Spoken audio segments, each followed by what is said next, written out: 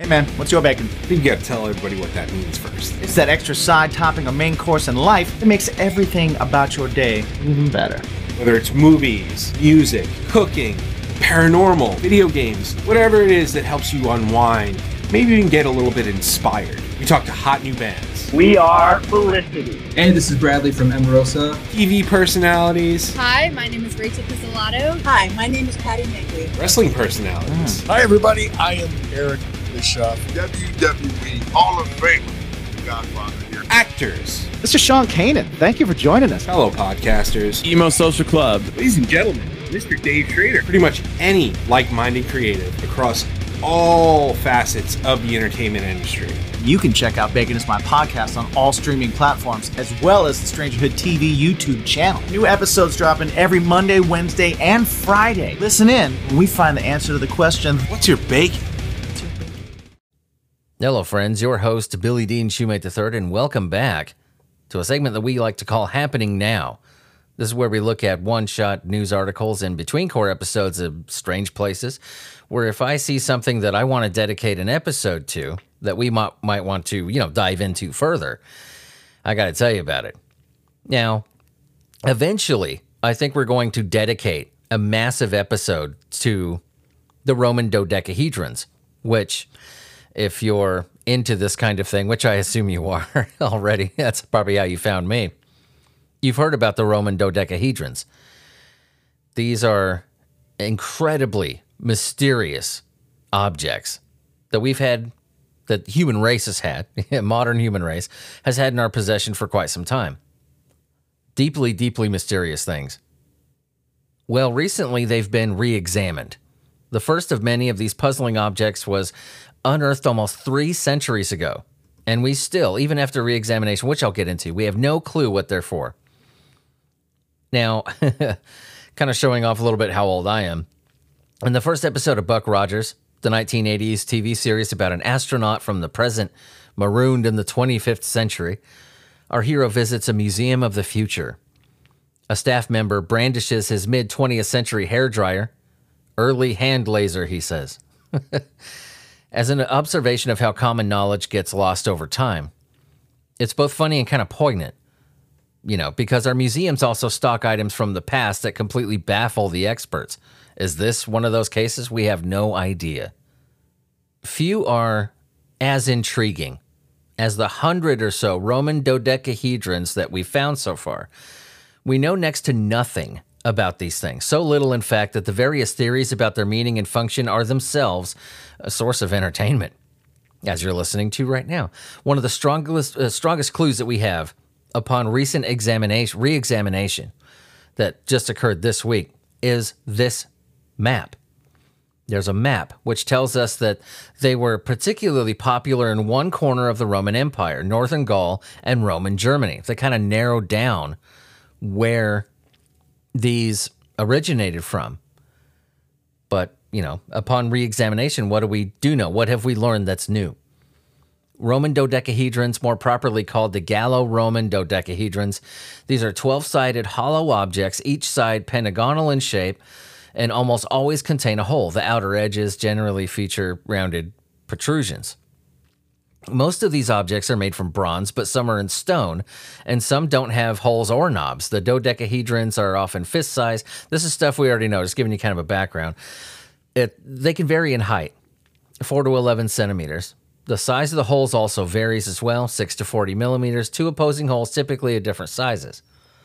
Objects of this type were unknown completely until the first one was found in 1739 in Hertfordshire, Aston. In all, at least 116 of these have been dug up from sites as far apart as northern England and Hungary. Most have been found in Gaul, particularly in the Rhine Basin, what is now Switzerland, eastern France, southern Germany, the Low Countries. Some were found in coin hoards, indicating that their owners, most likely considered them valuable.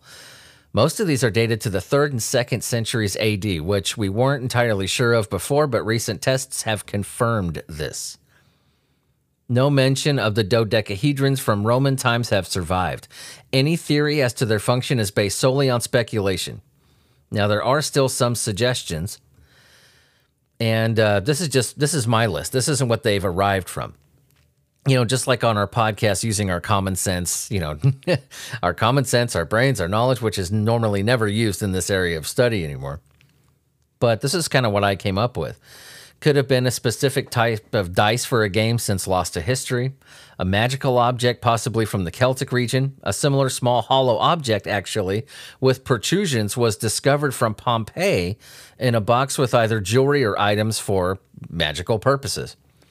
A children's toy, a weight for fishing nets, the head of a chieftain's scepter, a kind of musical instrument. Now, one of the recent tests was that they blew air through these things at different angles, and they did produce musical notes. It could be a tool to estimate distances and survey land, especially for military purposes. It could have been an instrument to estimate the size and distance to objects on the battlefield for the benefit of the artillery. We have items around this time period. Don't look like this, not by a long shot. But it could have been used for that. A device for detecting counterfeit coins, a calendar for determining the spring and autumn equinoxes. I know that calendar is the new swamp gas, but, makes sense, doesn't it? Could have been a candle holder. And I say this because the most recent test that they've done last week, this was in Switzerland, by the way, they found wax residue. Yeah, wax residue was found on 2 of these. It could have been a connector for metal or wooden poles, a knitting tool specifically for gloves. In my opinion, that would explain why no dodecahedrons were found in the warmer regions of the empire. You got to note that. It could be a gauge to calibrate water pipes. Yes, the Romans used piping. A base for eagle standards. Each Roman legion carried a symbolic bird on staff into battle. It could be an astrological device used for fortune telling. I know this one sounds silly, but I have reason to put that on the list. Inscribed on a dodecahedron found in Geneva in 1982 were the Latin names for 12 signs of the zodiac. That's the only reason I mention that. Now, in the recent study, they found a possible Indo-Chinese connection.